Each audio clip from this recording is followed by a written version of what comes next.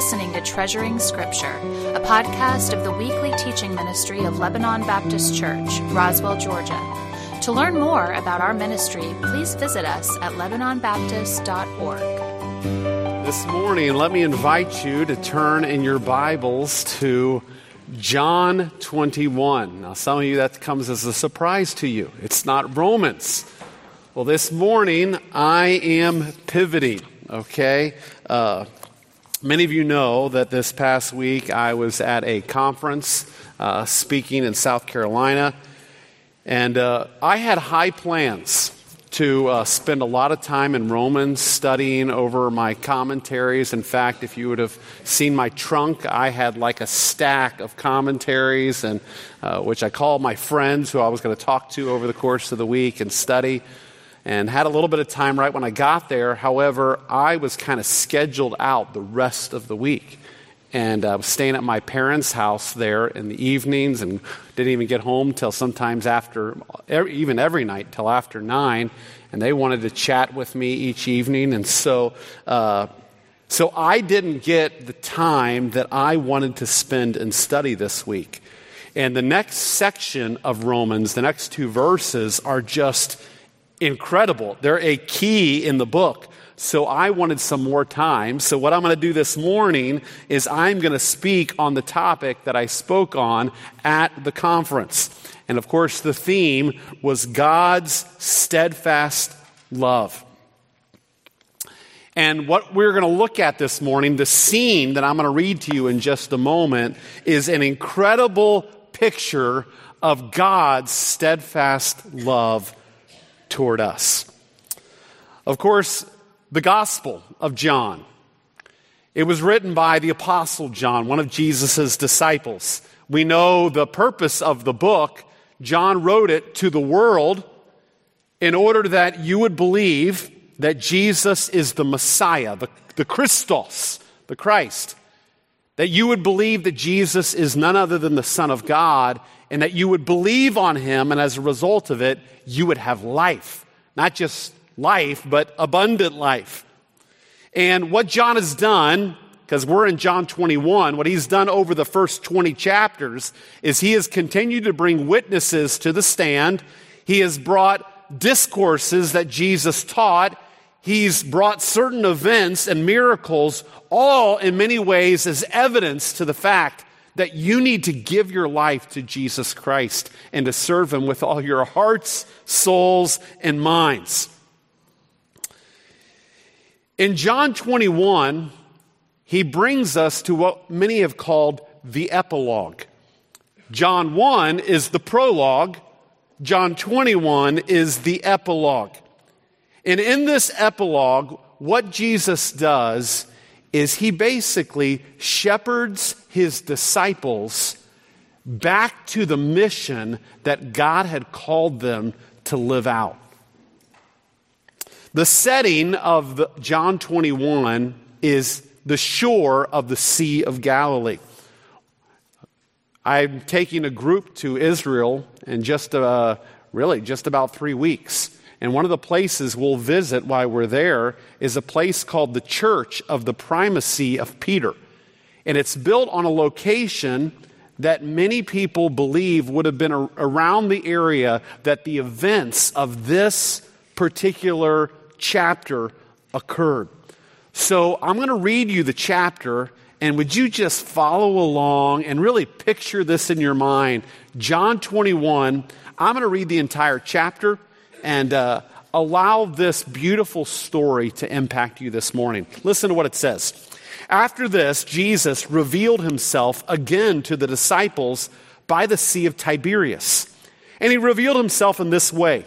Simon Peter, Thomas called the twin, Nathanael of Cana of Galilee, the sons of Zebedee, and 2 others of his disciples were together. Simon Peter said to them, I am going fishing. They said to him, we will go with you. They went out and got into a boat, but that night they caught nothing. Just as day was breaking, Jesus stood on the shore, yet the disciples did not know that it was Jesus. Jesus said to them, Children, do you have any fish? They answered him, No. He said to them, "Cast the net on the right side of the boat, and you will find some." So they cast it. And now they were not able to haul it in because of the quantity of fish. That disciple, whom Jesus loved, therefore said to Peter, "It is the Lord." When Simon Peter heard that it was the Lord, he put on his outer garment, for he was stripped for work, and he threw himself into the sea. The other disciples came in the boat, dragging the net full of fish, for they were not far from the land, about 100 yards off. When they got out on land, they saw a charcoal fire in place, with fish laid on it and bread. And Jesus said to them, "Bring some of the fish that you just caught." So Simon Peter went aboard and hauled the net ashore, full of large fish, 153 of them.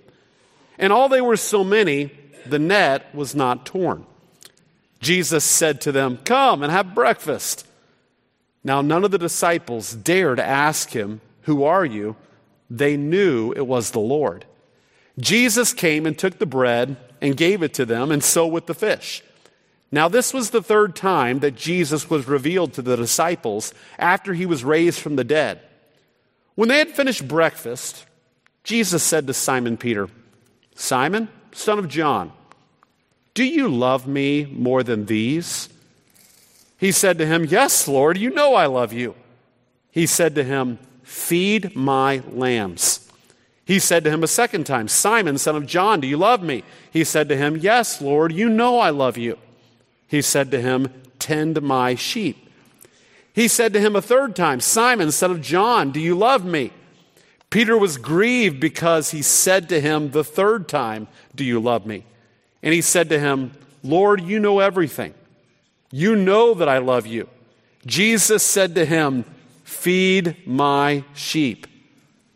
Truly, truly, I say to you, when you were young, you used to dress yourself and walk wherever you wanted. But when you are old, you will stretch out your hands, and another will dress you and carry you where you do not want to go." This he said to show by what kind of death he was to glorify God. After saying this, he said to him, "Follow me." Peter turned and saw the disciple whom Jesus loved following them, the one who had leaned back against him during the supper and had said, "Lord, who is it that is going to betray you?" When Peter saw him, he said to Jesus, "Lord, what about this man?" Jesus said to him, "If it is my will that he remain until I come, what is that to you? You follow me." So the saying spread abroad among the brothers that this disciple was not to die.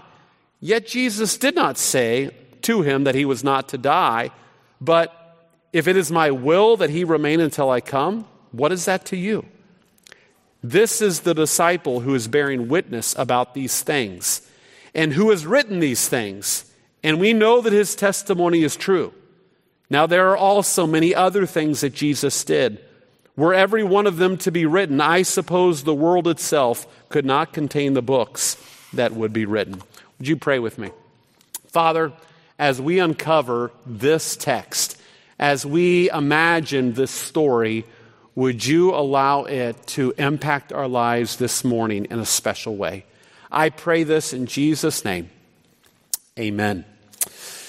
I've told you many times that it was during my high school years that I finally chose to follow Jesus Christ. However, my discipleship was filled with, and has continued to be filled with, ups and downs. I've wanted to serve him, I've fallen, I've gotten back up, and all of you in this room, you know exactly what I'm talking about. If you truly have chosen to follow Jesus Christ, your life as well has been full of ups and downs, sometimes following him, sometimes getting off track.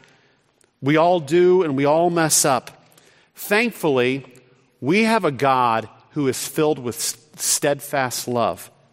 And what he is so gracious to do is he continues to shepherd us back onto the mission that he's called us to live out.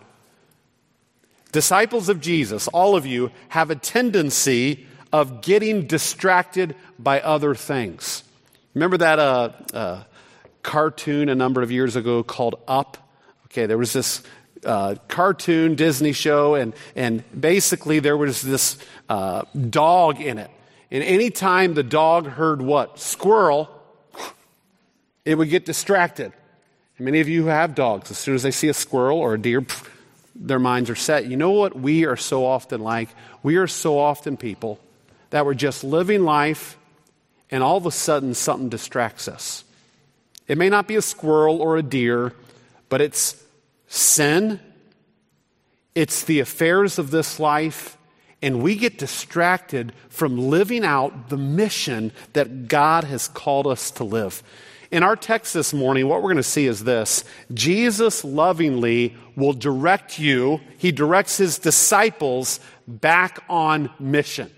He does that, and he's going to do it with you if you are his child. He graciously continues to do this in our life. The disciple who is kind of the focus of this particular chapter is none other than Peter.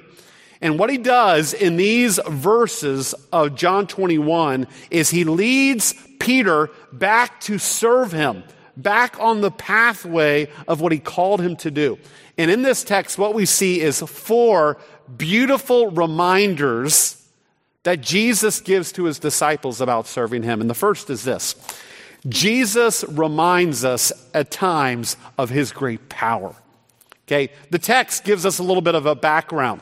Okay, here they are. They're at the Sea of Tiberias. Okay, know that the person who's writing this is an eyewitness. John the Apostle, who you are reading his words, was there.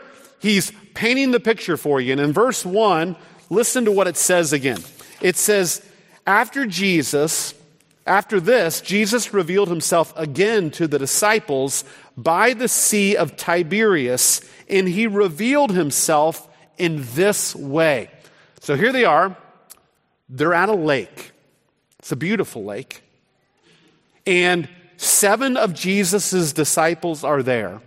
And Peter shouts out a plan to the other disciples. Listen to what it says in verse 3. Simon Peter said to them, I am going fishing.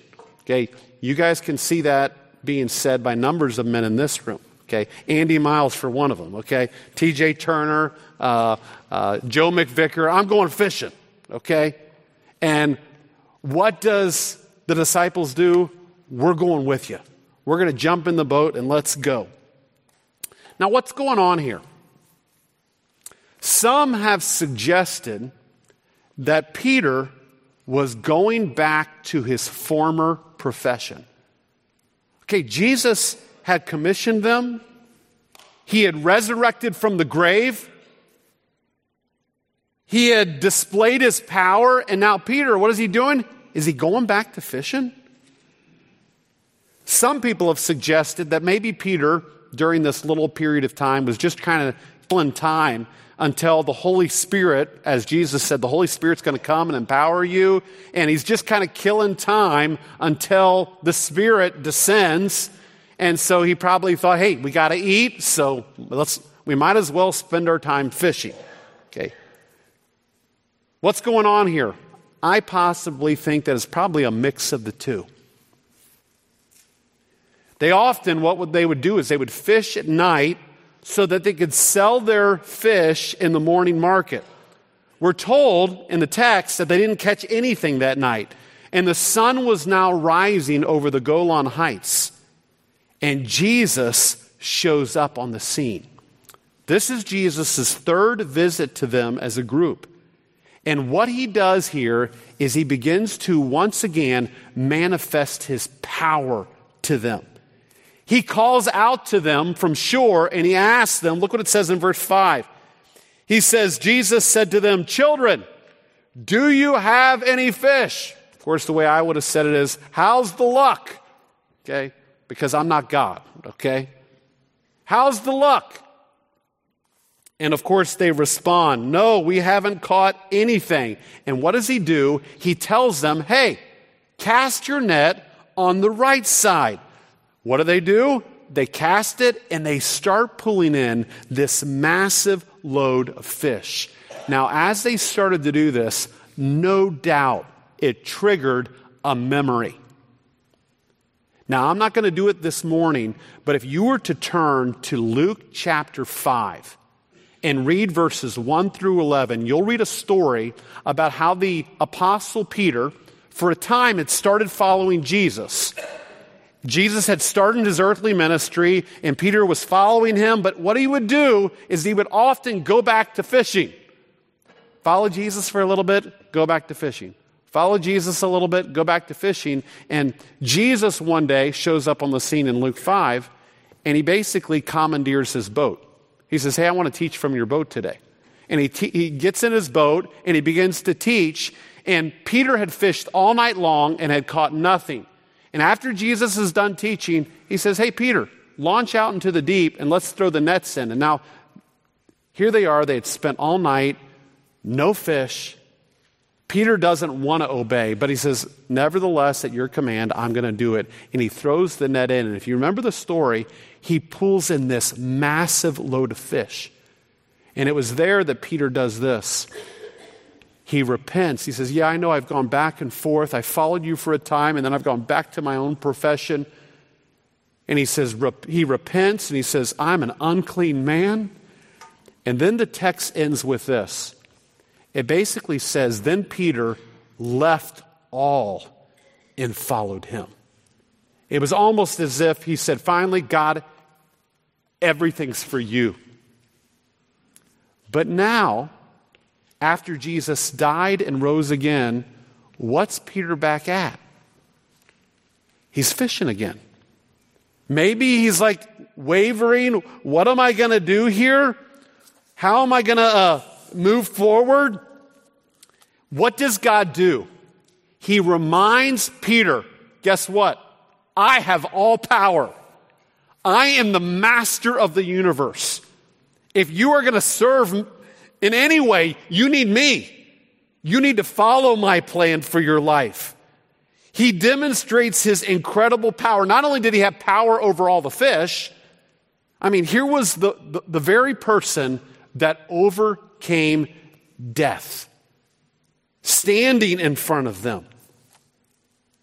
He manifests his power. Now notice the Apostle John's discernment. When it came to the disciples, John was the guy who was aware of everything. And immediately, he's the one who shows his perception. He says, guess what? That's the Lord.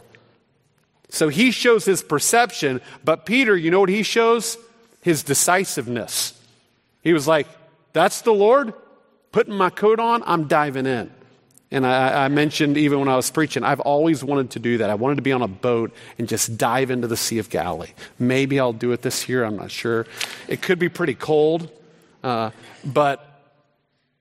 he swims, the Bible says, 100 yards to shore.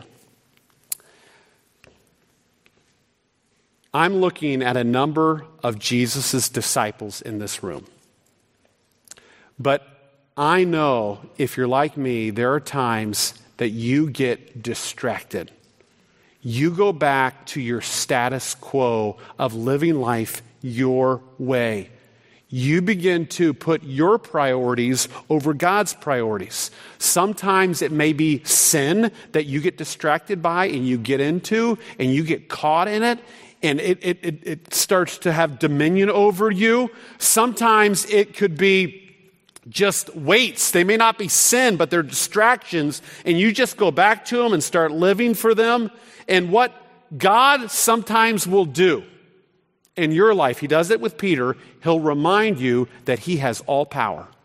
He can do whatever he wants in the kingdoms of men. He is the master over everything. And that's what he does with Peter. He says, Peter, let me remind you, whatever you do, if you're going to have any success, it all depends on me. I'm the God of the universe.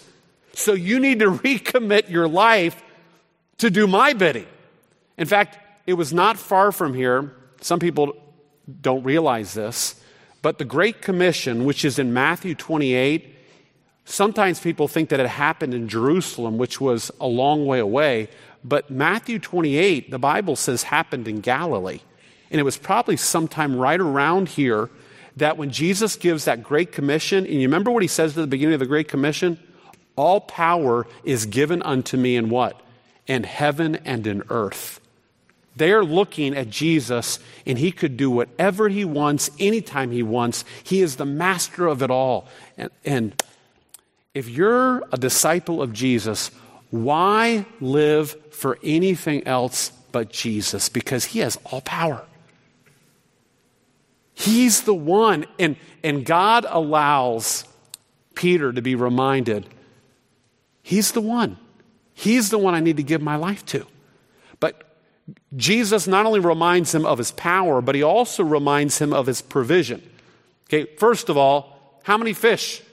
Jesus allows them to catch 153, and if you'll notice the text, it says large fish.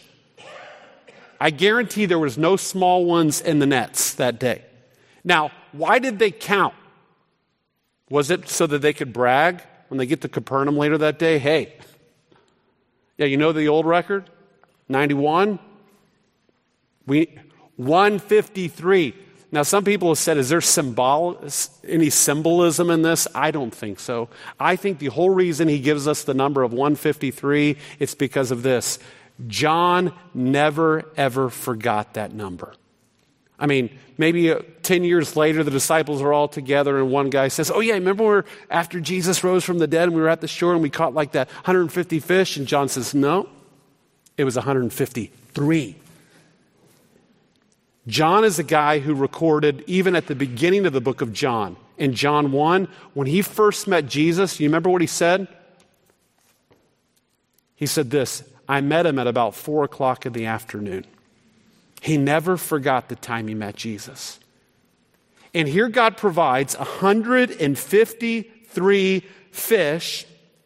Okay, when they get to land, Jesus, not only that, now don't think that they're cooking the fish that they brought in, because what happens is this: breakfast is already ready. Don't you like when breakfast is already ready? Breakfast was already done. All they're getting to do is they're getting called down for it. And so come on in, and he provides breakfast. Look what it says in verse 12 and 13. It says, Jesus said to them, come and have breakfast.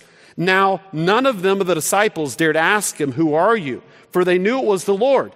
Jesus came and took the bread and gave it to them, and so with the fish. And you see what he starts to provide for them? Bread and what? Fish. Bread and fish. Had he ever done that before? Had he ever provided bread and fish to his disciples? If you remember, not far from where they're at right here on the Sea of Galilee, this shore, many months before, there was a huge crowd of 5,000 men, and there was not enough food. And of course, Jesus tells his disciples, hey, let's give them something to eat, to test them.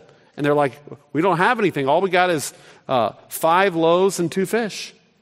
But what are they among so many? And what does Jesus do in the middle of the wilderness? He provides bread and fish for all of them to eat. And you know what he shows them? He shows them that he is none other than Yahweh God.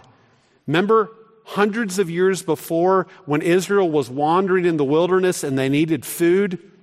What did God do? He provided manna in the wilderness. And in John chapter 6, Jesus shows them, guess who I am? I'm the one who can feed you in the wilderness. Not only that, he would say that he is the light of the world. What did the wilderness wanderers need? They needed light. He says, I'm your light. They needed water. You remember that? Remember what he tells the woman at the well? If you drink of me, you will live forever. I'm the one. And what Jesus is doing is he's showing that he is the ultimate provider. Maybe Peter thought, you know what, if I really start living for God, who's going to take care of me? Who's going to take care of my needs? You know, a lot of people think if they surrender their life to God and really do what God wants them to do, it's almost like shackles will come on and life becomes hard and rough. And let me tell you, following Jesus, there are going to be some rough roads. But let me remind you that when you choose to follow Jesus Christ, he has ultimate provision. He will take care of all of your needs. Once again, not far from this location, he had preached the Sermon on the what? The Mount. And in the midst of the Sermon on the Mount, he said this, "Take no thought for your life, what ye shall eat, or yet for your body, what ye shall put on. Is not life more than food and raiment?" I remember the first time I was ever at this location where the Sermon on the Mount happened, and I was having to give a challenge on the Sermon on the Mount to the group in our that were in Israel with me. And here I am, I'm talking about it, and the area that the Sea of Galilee is it's in this kind of almost like a wind tunnel where, because it's between Africa and Asia, all the migrating birds, they have to travel through this little area. They go through this little, you could say, wind tunnel. Millions and millions and millions of birds.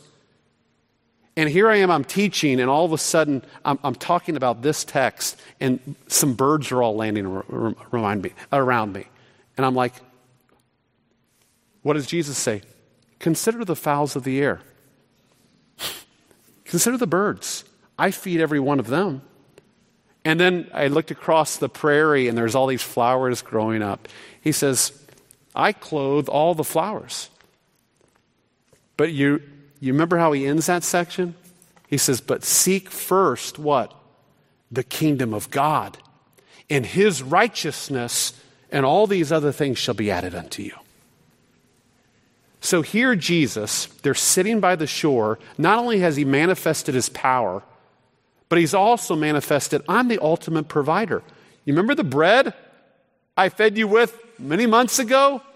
And the fish? Let me just remind you, I will take care of you, Peter.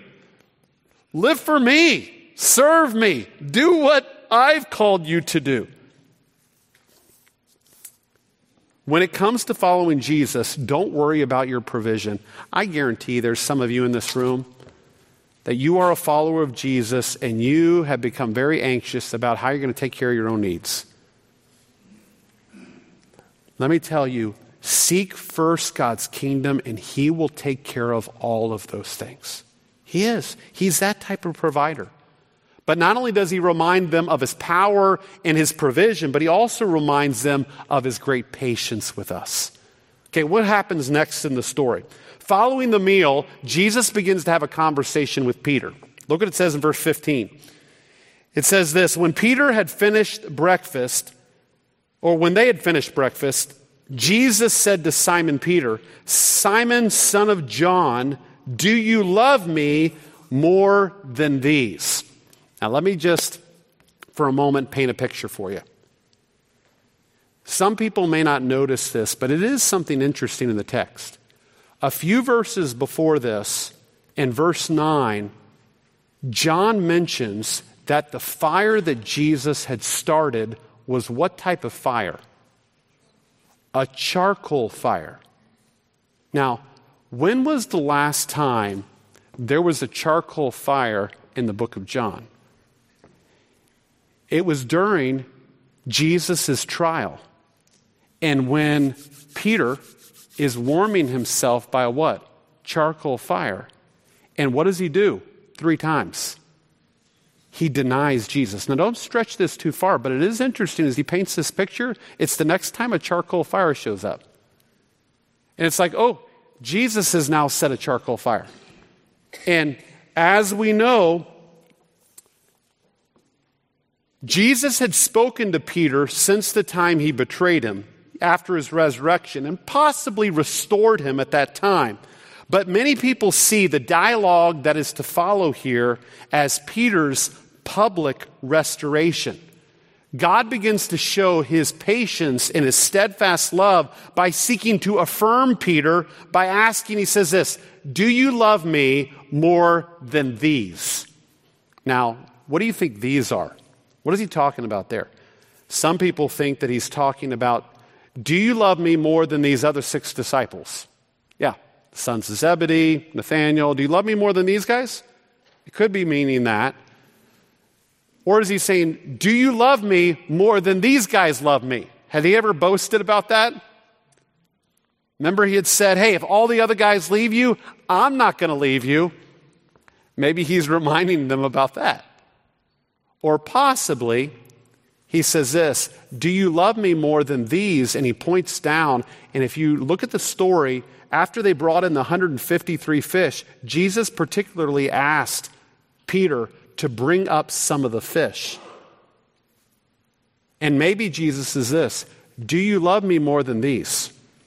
And he's basically talking about his profession. Are you going to just live for these fish and live for this job that you've done? I lean toward it's either the fish or do you love me more than these other disciples? But really, what's really the point here? Asking Peter if he loves him 3 times is establishing a point. Peter had denied Jesus 3 times. Clearly. I don't know this man. In fact, at one point he cursed about it. Jesus now takes Peter and has him affirm his love 3 times. It's almost like Jesus is doing this. Hey, Peter. And Jesus knew everything about Peter. He knows everything about you. He knows your heart. He knows what you really believe. I think he's just helping Peter once again reaffirm, say it again, Peter. You know I love you. You know I love you. You know I love you. Some have focused on the different Greek words that underlie love, the difference of agape and phileo, saying that Peter couldn't affirm the stronger of those loves. I don't think that's the point. Because in the context, Jesus uses different Greek words for love, for sheep, for knowing, for feeding, for tending. Jesus knew Peter had failed and that others knew that he failed. But Jesus is basically helping him. Hey, he's reaffirming him. He's reiterating to him his calling in his life. Okay, why am I telling you this? Because if you are a follower of Jesus,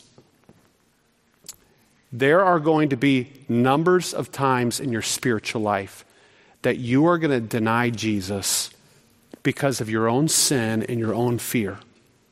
You're going to play the role of Peter way too often. And you're going to come to church on Sundays, and it's going to be like God's warmed a charcoal fire for you.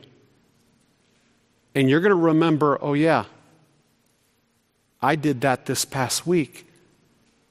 And you know what God wants to do? And oftentimes I have to do this on Sunday morning. As we're singing the songs together, I'm reminding God, and He's asking me, hey, do you love me, Brian? Do you love me? Do you truly love me? And sometimes I'm up on this front row and I'm reminding the Lord, God, you know me. You know I love you. And I'm going to have to reaffirm it again. And sometimes it's good to do it in a group of people. Isn't it? God is patient with you. And sometime or another, if you're sitting here today, I know there are a bunch of you who you've lived, there's been times when you've been a whole lot more passionate for the Lord and you've got off track, you've gone back to fishing, you've started worrying about all of life, or maybe some sin or some area of your life have gotten you entangled and you need to get restored again. And Jesus comes to you in a loving way and says, hey, let me ask you again, do you love me? And He knew that Peter loved him, but He wanted, Peter, then you say it. Say it. Say it. That's our God. In our service for Jesus, we are all going to fail miserably like Peter. I can tell you, a just man falls 7 times and riseth up again. And just so you know, it doesn't mean you can only fall 7 times. He's using that 7 as the number of completion. I'm the guy who's like, I need the 70 times 7, okay?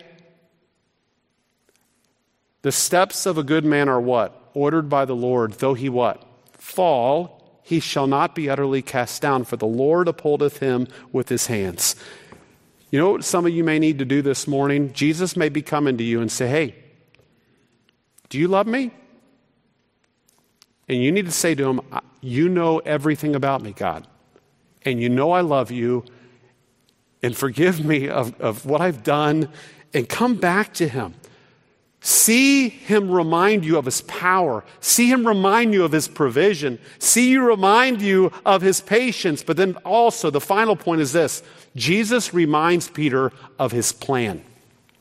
In the conversation, Jesus first reminds Peter 3 different times of what he called him to do. Okay, what was it? Okay, you can talk to me. He tells him to what? Feed what? Feed my sheep. Now, what was Peter? Was he a shepherd? He was a what? Fisherman. But God had a different plan for him. You're not going to catch fish. You're going to tend sheep.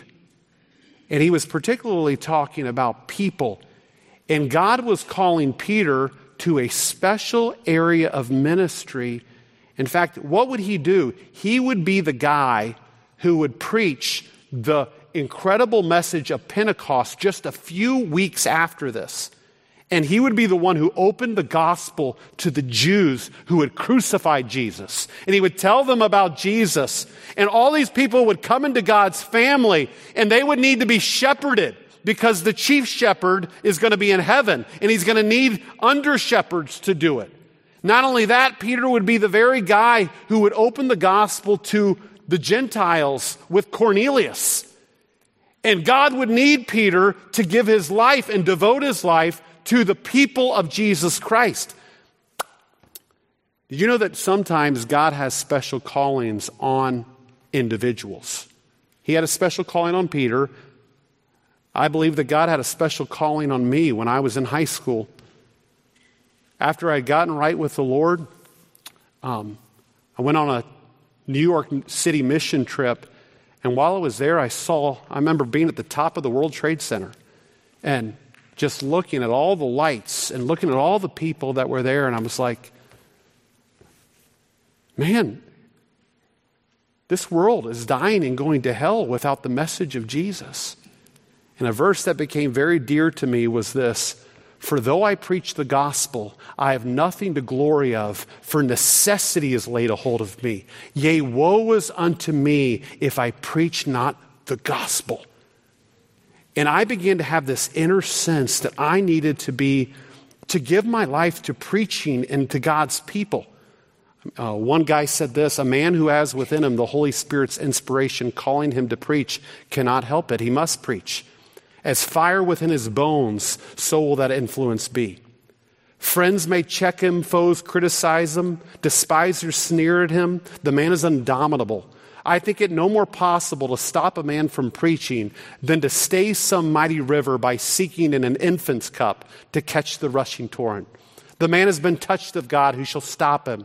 The man has been moved of heaven, who shall impede him? And when a man does speak as the Spirit gives him utterance, he shall feel a joy akin to that of heaven. And when he is there, he wishes once more to be preaching. You know what? God began to deal in my heart, and maybe God in this room is working on some of you. Maybe there's some men in this room that God has given you an internal desire for the work of shepherding the flock. That's one of the things we're trying to continue to develop in our church. I mean, know that pastors don't just have to give vocationally that way. The Apostle Paul, not only was he a pastor, you could say apostle, he was also a tent maker. But God gives an internal desire for the work, and then it ultimately is externally confirmed through the church body. But Peter had a calling, and God's calling on him was this: feed my sheep. And what did he do? He released his hand and says, God, that's what you want me to do. Did you know that all of you, whether some of you may have that calling on your life, but all of you have been called to give your life to him and serve in the area of making disciples. All of you. When Jesus gave the Great Commission in Matthew 28, it wasn't just to the 12 apostles. Read Matthew 28. There was a huge crowd there. And all of them were commanded to make disciples. And God here is reminding you that he has a plan for your life. And it's not simply to be a nurse, to be a teacher, to be a businessman. Those are great things, but those are simply tools for you to do your main job. And your main job is this: follow him and make disciples. And you use your job to do your mission. And your mission is to get the gospel out. And what Jesus has to do with Peter, he has to remind him, let me remind you what you're supposed to be doing with your life. Feed my sheep, feed my sheep, feed my sheep. And you know what he says next? Follow me, follow me, follow me. Now, what do we like to do? We get diverted. You want me to do that? But all of a sudden, what do we like to do? We like to think, but what about this person? What about that person? It's here that, you know what Jesus does? He tells Peter as he serves him, it's going to be pretty hard for you, Peter. And he tells him that one day he is going to have to stretch out his hands. And the text says that it's signified by what death he would die. And by tradition, what many people believe is that Peter, ultimately, what Jesus is doing is he's telling him that he is going to have to die. I mean, I've thought about this story. This is almost like going into a doctor's office, and as the doctor tells you this, he gives you a death sentence. Here, the great physician is giving Peter a death sentence. He's saying, hey, Peter, guess what? You're going to die. But what I want you to do is this. I want you to follow me. Follow me. Even though it's going to be hard, even though it's going to be difficult, I want you to keep taking each step in front of you and follow me. And Peter, of course, like you and me, gets a little distracted. I mean, he knew about this the rest of his life. In fact, when he would write 2 Peter, listen to what this verse says. He would say this, knowing that shortly I must put off my tabernacle even as the Lord Jesus Christ has showed me. He kept that in his mind. I know I'm going to die. God's already given me my death sentence, but I'm going to keep following him. But what does Peter do? He says, hey, but Jesus, what about John? I mean, isn't that what we do? We immediately, when God gives a command to us, we think of, hey, we get distracted by other people. He says, what's going to happen to that guy, John the Apostle, whom he leaned against your breast at the meal? And of course, John, who's writing this, has to clear up something here because Jesus said something at that point that he says, if John remains until I come again, that doesn't matter for you, Peter. Don't be focused about what other people are doing. He basically says this, you, Peter, you follow me. And all of you in this room, don't be so concerned about what God wants for Brian's life or for the other person next to you or the person on the other side of the church. What Jesus wants is this. He wants you to follow him. That's your focus. That's the one you need to keep your eyes behind. And so Peter gets clarified, but then one last part of his plan. Did you notice that little phrase? Until I what? Come. Did you catch that? Here we are, 2023, 2,000 years since Jesus really resurrected and ascended. But what did Jesus say? He says what? I'm coming what? Back. Have you forgot about that? Have you forgot that he could come back at any time? And I will join some of the writers of the epistles by saying, Maranatha, even so, Lord Jesus, quickly come. Aren't you ready to go if you're a believer? I mean, I would much rather be reunited. We deal with so much junk on this planet. But God knows about it. He knows our frame, but he wants us to do this. He's tearing his coming so more would come in, and that you and I could get involved in the work, and that we could be busy about it. Let's get involved in God's work. So in our text, what happens is this. Jesus lovingly directs his disciples back on mission. I'm looking at some of you this morning, and maybe you've gotten distracted from living what God has called you to live out.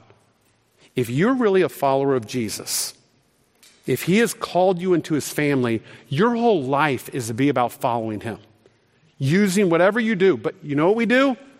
We just get distracted. We go back to our own plans. We go back to our own fishing. We get distracted by our own sin. But what does God graciously do? He may be calling to you this morning from the shore. Hey! Calling your name. He may show you, hey, I'm the one who has all power. I'll take care of you. I have all provision. In fact, I want to restore you. Say it. Say it. I love you, Lord. Forgive me.